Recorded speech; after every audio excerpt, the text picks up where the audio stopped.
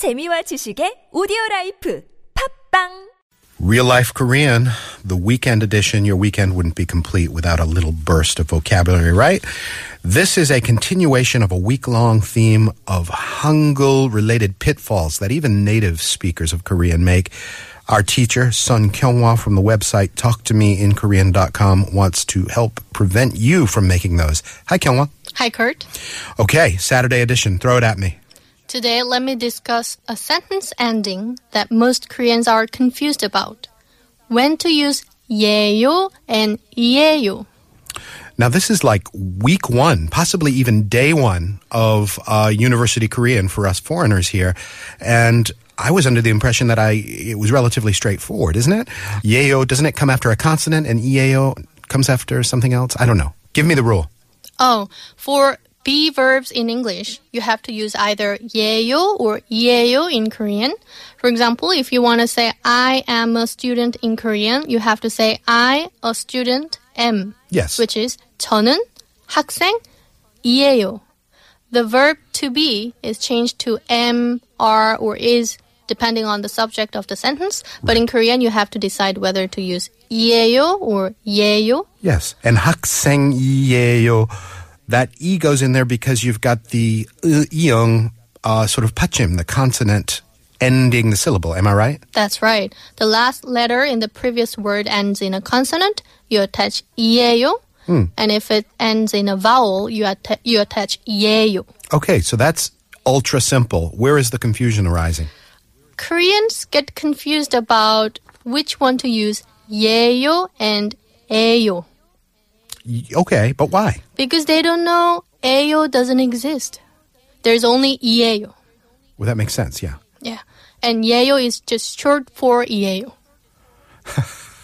Now I'm getting confused. Okay, so what's a noun that ends in a like a vowel? 담배. Like we talked about cigarettes earlier in the week. 담배 예요. That's right. Right? Mm-hmm. Okay. And 사람 이에요. That's right. Well, so what's so complex? Yeah, Korean language learners learn about this sentence ending at the very beginning of their learning journey, so they know about it very well. Whereas native speakers never really learn when to use 예요 and 이에요 in school, so they don't even know 에요 doesn't exist. There's only 이에요 and 예요. I had an argument with a Korean ex-girlfriend about this at one point in time. I was like, there was a word that ended in o or something like that, and I was trying to say 예요. And the person insisted 이에요, I think, if my memory serves. So, yeah. All right, so...